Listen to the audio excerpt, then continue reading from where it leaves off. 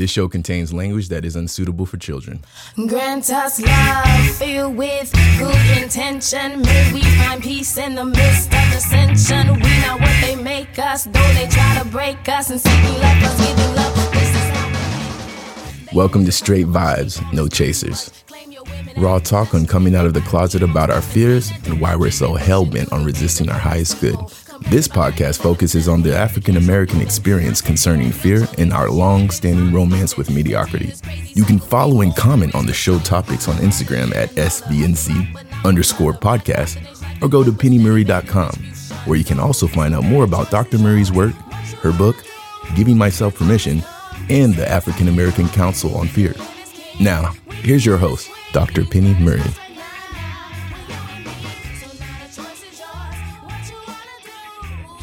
Hey, and welcome to Straight Vibes, No Chasers from Dallas, Texas. Daniel Gillison Jr., the CEO of the National Alliance of Mental Health, released a statement last year regarding the racist incidents occurring across this country and their impact on mental health. He said, "The effects of racism and racial trauma on mental health is real and cannot be ignored. The disparity in access to mental health care in communities of color cannot be ignored. The inequality and lack of cultural competency in mental health treatment cannot be ignored. Our nation's African American community is going through an extremely painful experience. Pain that has been inflicted upon this community repeatedly throughout history and is magnified through mass media and repeated deaths. Loved ones lost senselessly due to racism, and the more than 100,000 lives lost to the coronavirus pandemic disproportionately from the minority communities just add gasoline to the fire of injustice. While there is much we need to do to address racism in our country, we must not forget the importance of mental health. Racism is a public health crisis." I'm your host, Dr. Penny Murray. It seems in America's society, the status quo in handling illnesses of any kind, physical or mental, is to focus on treatment and cures, not prevention. The reason for this focus is not rocket science. All you got to do is just follow the money. Prescription remedies, cures, and treatments are far more profitable than prevention. And then there's the secondary profit of treating the addiction created by prescription drug use. The African American community continues to be disenfranchised in all aspects of American society, and the mental and physical health inequalities are no different. To be clear, mental health conditions occur in the African American community at about the same rate or less than white Americans. The difference is our historical experience in America.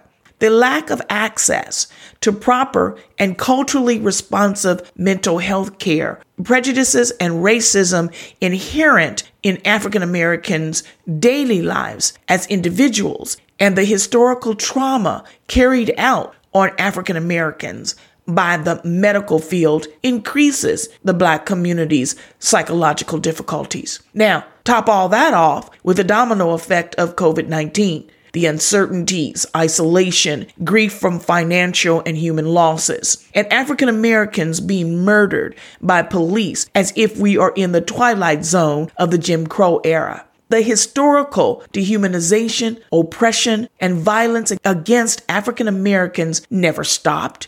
It just evolved. Yet, the African American community continues to hold on to the hope of trickle-down equality from white America. Processing and dealing with layers upon layers of historical racial despair, along with our own modern-day individual daily life stresses, is potentially overwhelming for the best of us. What makes all of this a more damnable travesty is the loss of our ethnic identity and culture. As the African American community sees an increased rate in mental health issues such as anxiety and depression and the use of illicit drugs, I wonder if the only true culturally responsive mental care is the practice of a psychological rite of passage.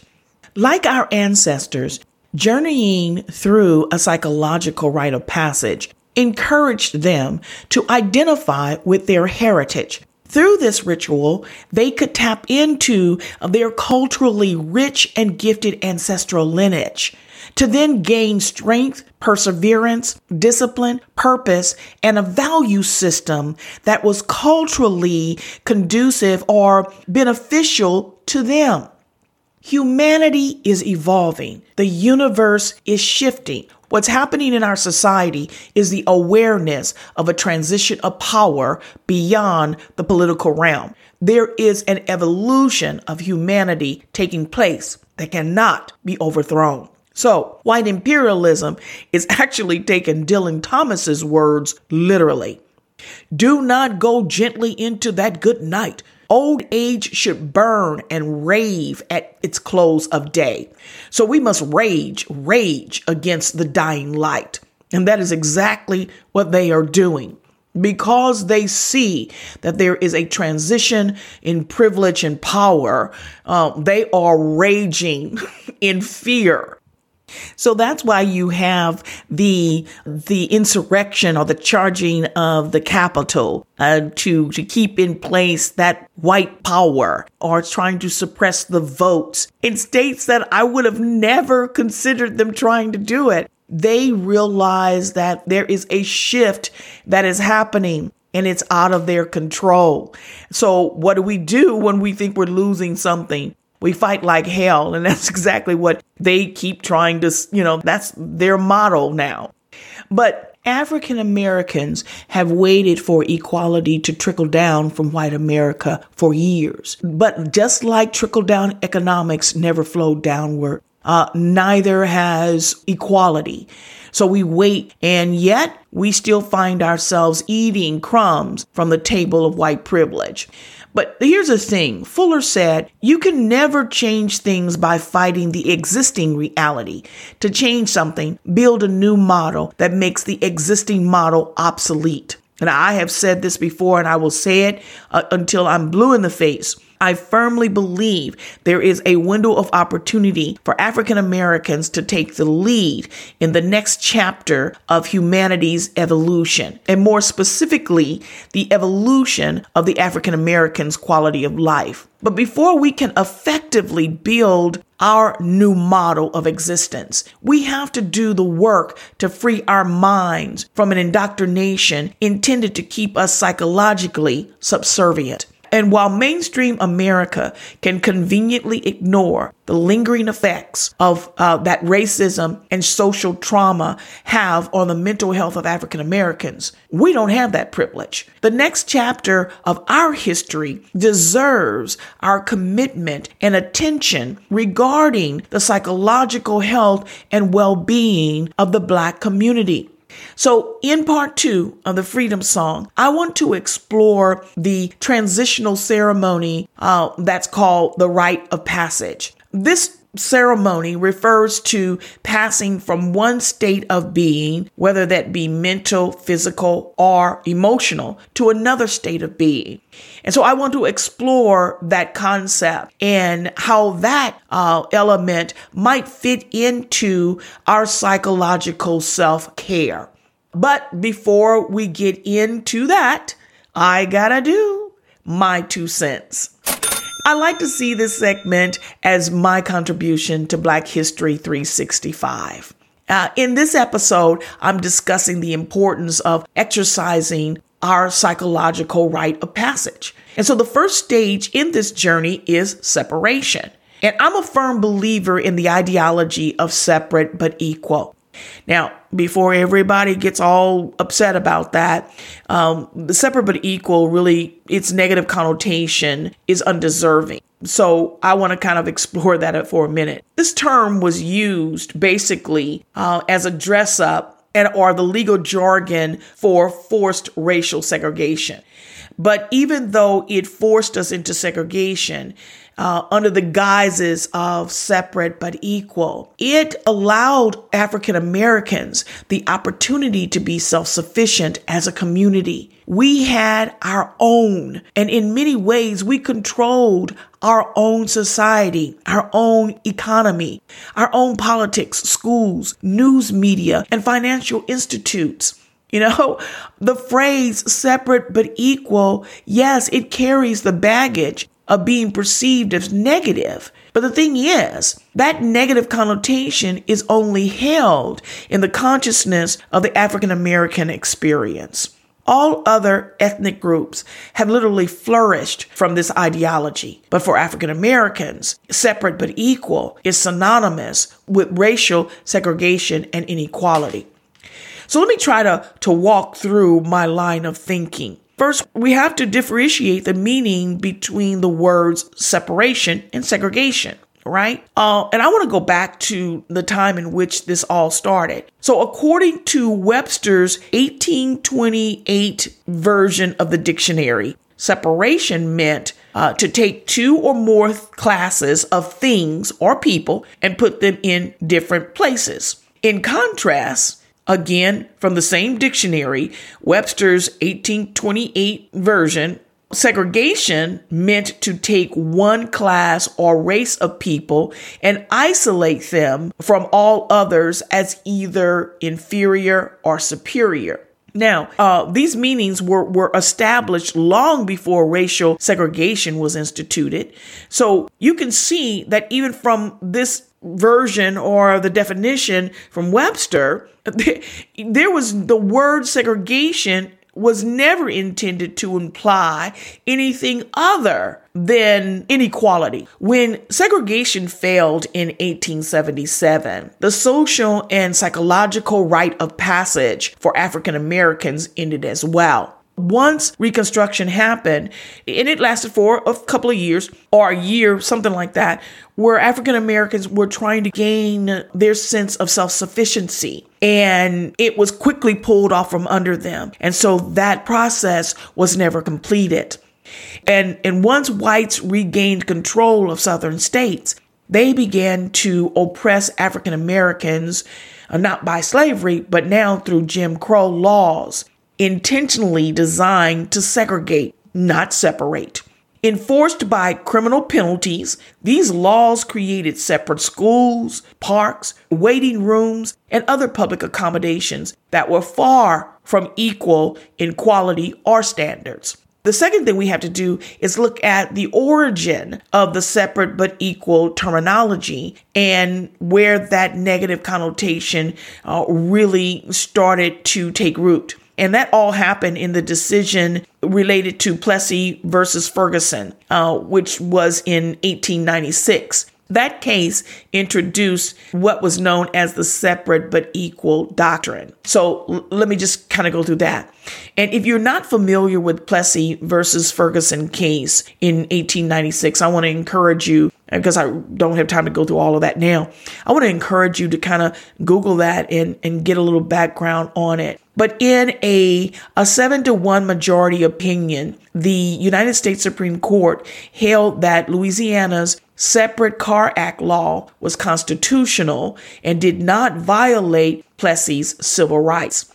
Now, the ruling, which was authored by Justice Harry Billings Brown, stated that even though the 14th Amendment intended to establish absolute equality for the races, separate accommodations did not mean African Americans were inferior. While the court didn't specifically use the phrase separate but equal, the court did note that there was no meaningful difference in equality related to the accommodations between the white and black railway cars.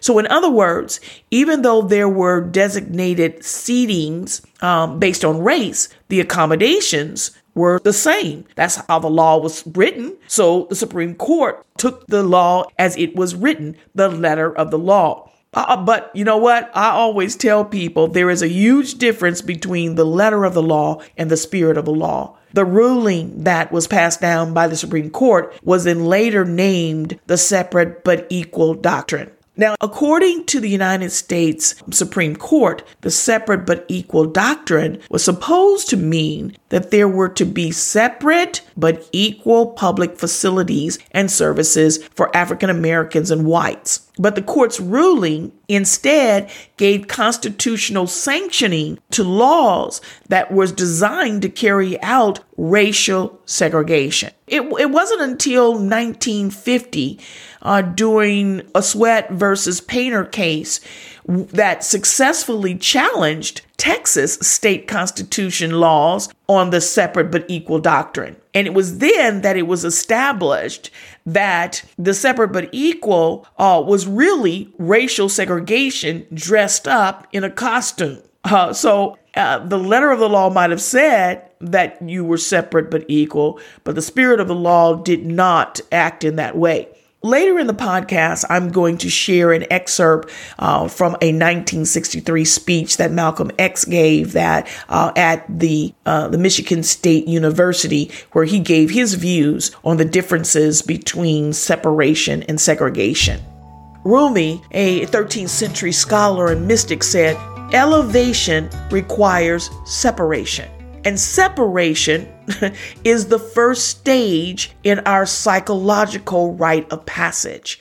And it may or may not involve our physical proximity. When I start separating, that may mean pulling away physically or separating myself physically. But what I'm referring to is on a psychological and internal, that mind, that heart, that soul. That's what we're beginning to separate so we can weed out some things. We went through all of the stages in part one of the Freedom Song, but just to recap, from the beginning of time, a very essential part of human evolution included transitioning through some form of a ceremonial rite of passage. But according to Arnold van Gennep's original theory, there are 3 stages to a ceremonial rite of passage, common to all of the cultures that he studied.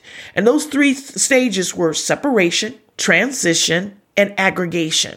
Again, this journey is less about our physical movement and more specifically about our mental, feeling, and spiritual state of being. Now, the first stage, as I said, separation, marks a mental, emotional, or physical detachment from our familiar roles in life, our comfort zone, our status quo state of being. The second stage, transitioning, we no longer relate to the old way of life, but we still haven't quite figured out our new identity or state of being. So we're uncomfortable asserting our voice.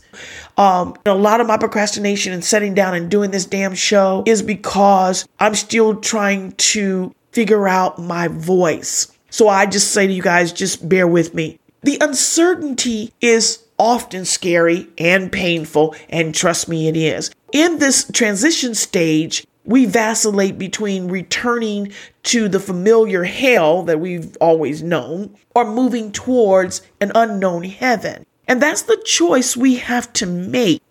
The third stage is aggregation. This presents a final and yet more challenging process. Because now, with a shift in our consciousness, this new sense of self, we are now having to figure out, how do I integrate this new self back into my former environment or way of life, if I do it all? These stages coincide with the stages spelled out in Joseph Campbell's depiction of the hero's journey. Also in the Christian Bible, when they talk about, shedding the old man and becoming the new, as well as in the Course in Miracles, the same process happens when we are going through the stages of separating, transitioning, and then aggregating, integrating back into the life that we are in. Making our rite of passage journey heightens our inner awareness and clarifies our perception, providing us a clear sense of self-identity and belonging. Rightfully, the ability to fully engage in a psychological rite of passage should have come after the Emancipation Proclamation in 1863. But that was all shut down by Jim Crow.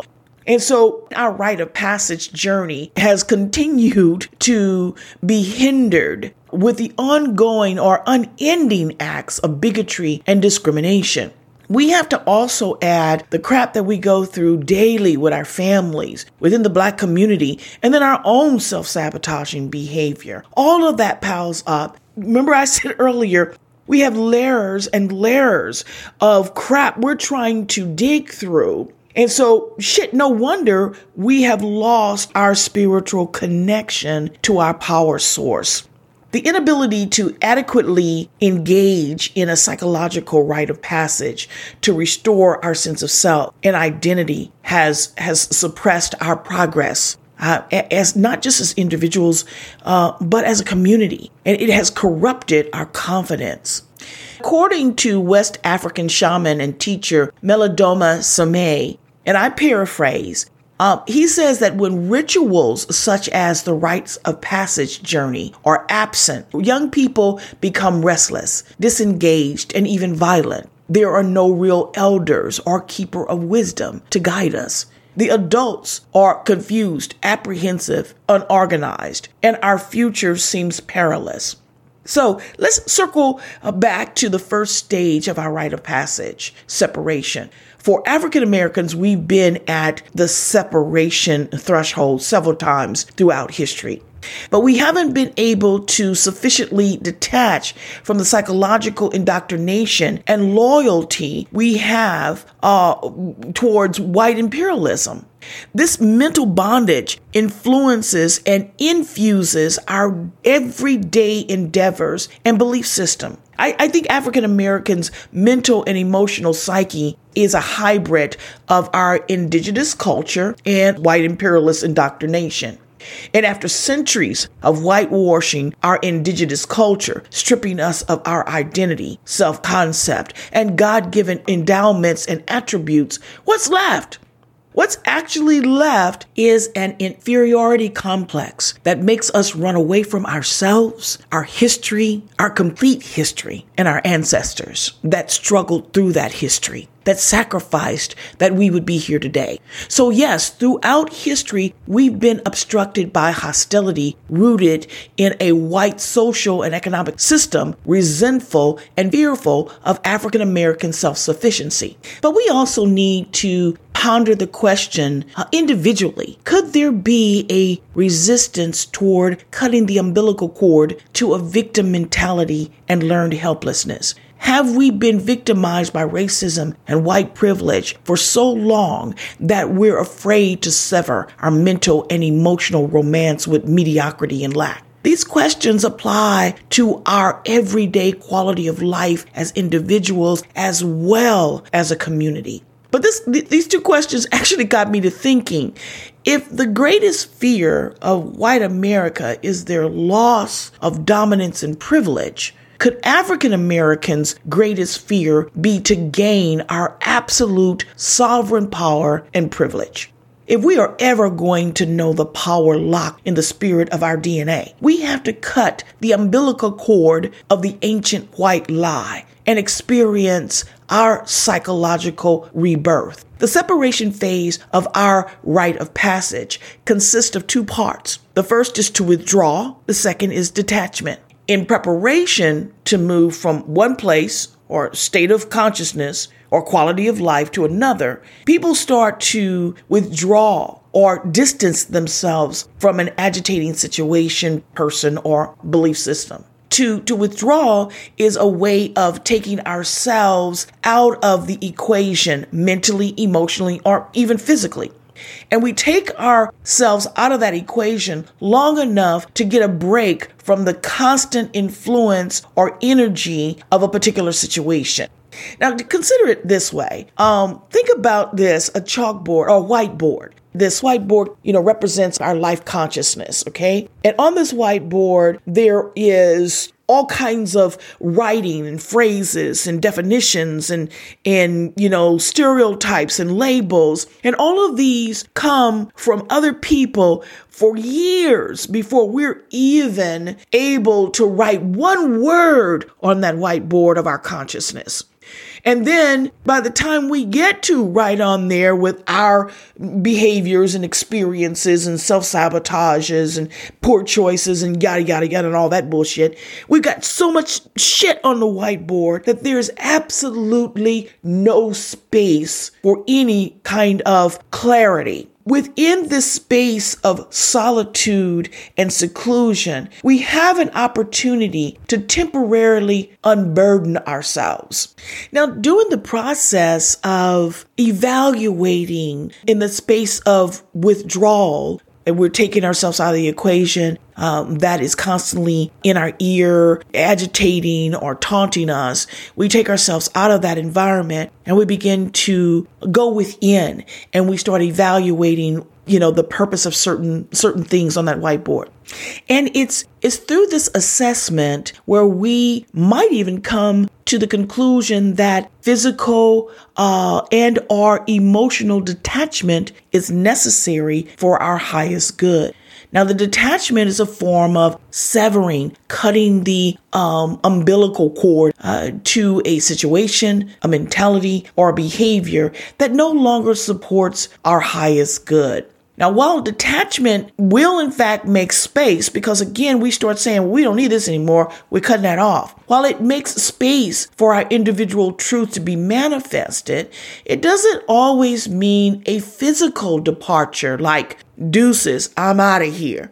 That's not what it means. It could be you no longer give emotional energy to something or someone that is emotionally draining or toxic. It could mean establishing healthy boundaries and letting other people deal with their own shit instead of you engaging in your addiction to chaos. And that crap is chaotic, but nonetheless, we're addicted to it. Our rite of passage is a very personal and intimate journey involving unique encounters. There'll be tests that we'll have to endure. Lessons we'll learn. Triumph we will experience. I love how James Baldwin describes our journey. He says that a journey is called a journey because you never really know what you will discover along the way. And you never know what you will do with what you do discover or what it might do to you. Don't get this twisted. To genuinely get through our own personal separation phase, it's going to take years. I'm not going to lie. I have been at this for damn near 20 years. Why? I said, why so long? The key word here is genuinely. I spent a lot of time afraid to let go of my romance with mediocrity. The largest part of the time has been exposing the many facades I created to hide from my fears. Stop pretending that those fears are not there, and then learning to speak truth to those fears. It's like the years that I was going to counseling. It took me 6 months to finally tell the truth. For that whole 6 months that I was sitting there lying to myself, to genuinely get through our own personal separation phase, it depends on how resistant we are to our own journey, how much we want to lie to ourselves. But for Black America as a community, well, that depends on how long it takes the many to become one. It's our individual efforts that will bring about the collective change in our community. That music means it's time for The World According to Penny. Listen, hearing Freedom's song and acknowledging it, that's the easy part. Responding to its summoning is intense, especially when we're unsure and fearful about what the journey may cost us. Because we're always worried about, oh my God, what am I going to have to give up? Who am I going to have to give up? What am I going to have to go without? Or how much, how much suffering will I have to endure? And all of it is about fear. It's fear of the unknown, fear of embarrassment or fear of failure, fear of stepping into our divinity, fear of fear. All of it leads to impulsiveness, insecurities, disillusionment, and even greater fear. This has been my experience for most of my life. I mean, just reading over that list is exhausting to me. And now I'm finally willing to consciously leave my imaginary comfort zone to be about what I agreed to, that spiritual agreement. Pulling the trigger on doing this podcast was the first step out of the threshold, the doorway of separation. I mean, seriously, our greatest challenge is going to be the separation phase, pulling ourselves away from our so-called comfort zone. I was watching a program that talked about a New Orleans burial tradition. In New Orleans, it's believed that the spirit of a descendant or a deceased loved one needs to be set free, allowing it to continue its journey and work in the spiritual realm. Now, once this ritual or this burial tradition happens, by going through it, not only does it set the deceased loved one free to continue its work in the spiritual realm, it also gives the living loved one that is left behind the freedom to continue fulfilling their own divine assignment and work in the physical realm. So in this New Orleans burial tradition, after the deceased and the tokens of love that honors that person's life is placed in the burial crypt, the vault is then closed. The person or the loved one that was closest to the deceased makes a quick and sharp vertical gesture with their index finger. And this vertical gesture symbolizes the living severing, cutting away the physical, emotional attachment. I didn't say our spiritual attachments, okay? Because they are always going to be there. I'm talking about our physical, emotional attachment. And then after that particular severing is done, then the music and dance breaks out. And the music and dance is the reaffirming of life. That's why the dancing happens. And I bring this up because in many ways, our inherited weaknesses and learned ambitions are so strongly interwoven into our sense of self that severing our romance to mediocrity and victimhood can be like death of some aspects of ourselves. And we have to make that separation in love. And once we do that, then we can move forward. You know, if we don't do it, we don't let it go, we can continue to perpetuate the pretty lie of blaming the external barriers for all the wrong in our lives or all the wrong in the Black community. Or we can face the ugly truth that there are self-imposed barriers of inner conflict and division, first within ourselves and within the Black community. These very real self-imposed barriers, the residue of mental and emotional enslavement, are more damning than any external forces. Only by doing our self-work, healing the ouch within ourselves through truth and self-reconciliation can freedom, holistic freedom, be realized. All right. Earlier, I said that I would share with you an excerpt from Malcolm X's speech that he gave at Michigan State University on January 23rd, 1963. Now, Malcolm's speech to me challenged the status quo beliefs on integration that was held predominantly by most of the Black leaders of that time. Now, in my opinion, Malcolm was warning not just the Black leaders, but the African American community in general about the psychological damage by placing faith in the promise of trickle-down equality from white America. He pointed out the differences between separation and segregation, and he advocated for a separate but equal ideology as an alternative solution. Malcolm's perspective, to me, was both prophetic as well as profound. Now, as I read the excerpt of Malcolm's speech, keep in mind the era of the time, the gender, the cultural roles, and ethnic, religious, and racial structure of America during that particular time. So here we go. The black man that you're not familiar with is the one that we would like to point out now. He is a new type. He is the type that the white man seldom ever comes into contact with. And when you do come into contact with him, you're shocked because you don't know this type of black man existed. And immediately you think, well, here's one of those black supremacists or racists or extremists who believe in violence. This new type of black man doesn't want integration. He wants separation, not segregation, separation. To him, segregation means that which is forced upon inferiors by superiors. The segregated community is a Negro community, but the white community, though it's all white, is never called a segregated community. It's a separate community. In the white community, the white man controls his own economy, politics, and everything. That's his community. But at the same time, while the Negro lives in a separate community, this is a segregated community, which means it's regulated from the outside by outsiders.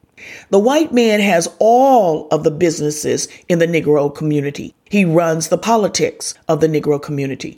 He controls all of the civic organizations in the Negro community. This is a segregated community. We don't go for segregation. We go for separation. Separation is when you have your own. You control your own economy. You control your own politics. You control your own society. You control your own everything. You have yours and you control yours. We have ours and we control ours. They don't call Chinatown in New York City or on the West Coast a segregated community, yet it's all Chinese. And the Chinese control it. Chinese voluntarily live there. They control it. They have their own schools. They control their own politics and their own industries. They don't feel like they're inferior because they have to live to themselves. They choose to live to themselves. They're doing for themselves in their community the same way white Americans do for themselves. This makes them equal because they have control of their own, as white America does. But if they don't have what you have, they too would feel the oppression of segregation, being regulated from the outside by outsiders. So when we say we're for separation, it should be emphasized we're not talking about racial segregation. We want the same for ourselves as white America has for themselves. And when we get it, it's then possible to think more intellectually or intelligently and to think in terms that are along the peaceful lines of collaboration. But when a man doesn't have what is his, he can never really think in those terms, end quote. For me, Malcolm's words are not the words of a radical extremist. His words don't suggest, again, to me, a political or racial uprising. Again, for me, this is just the world according to Penny.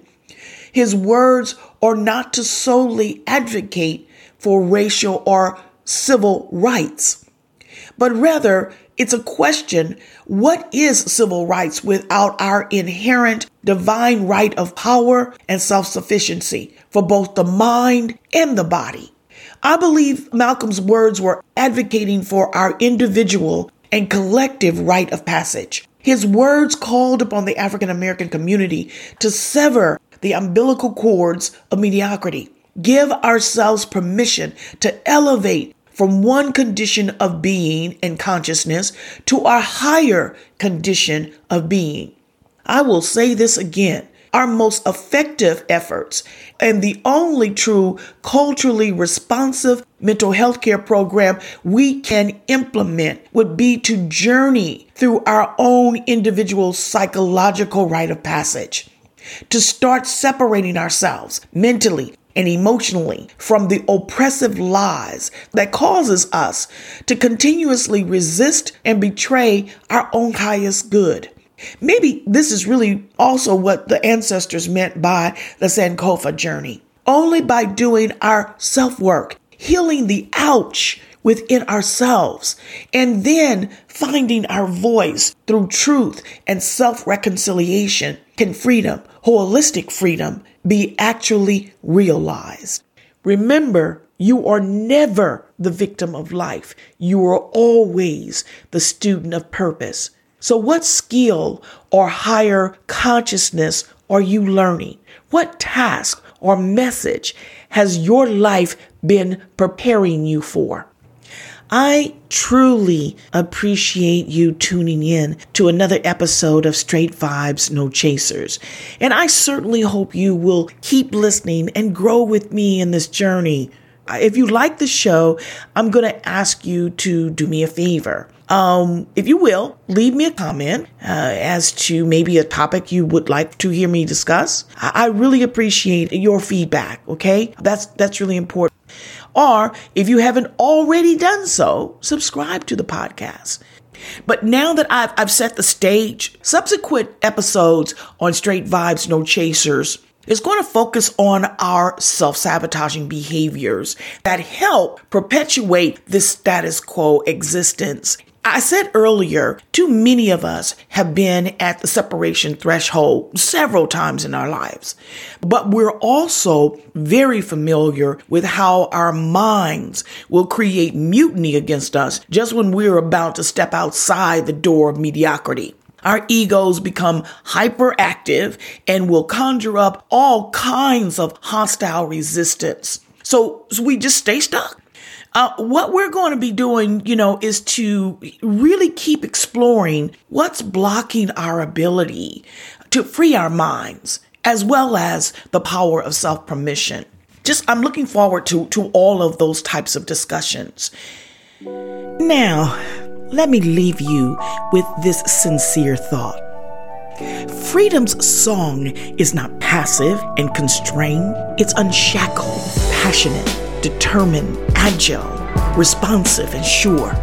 Freedom reminds me that I have a song to sing that burns from deep within me. Intoxicated by its calling, it entices me. And even though it's just a whisper right now, the song of freedom I sing, I can't resist. I can't stay silent. I must let my voice of freedom sing. So it sings. The healing of my heart and mind is my power. The light of freedom guides me, secures me, and emboldens me.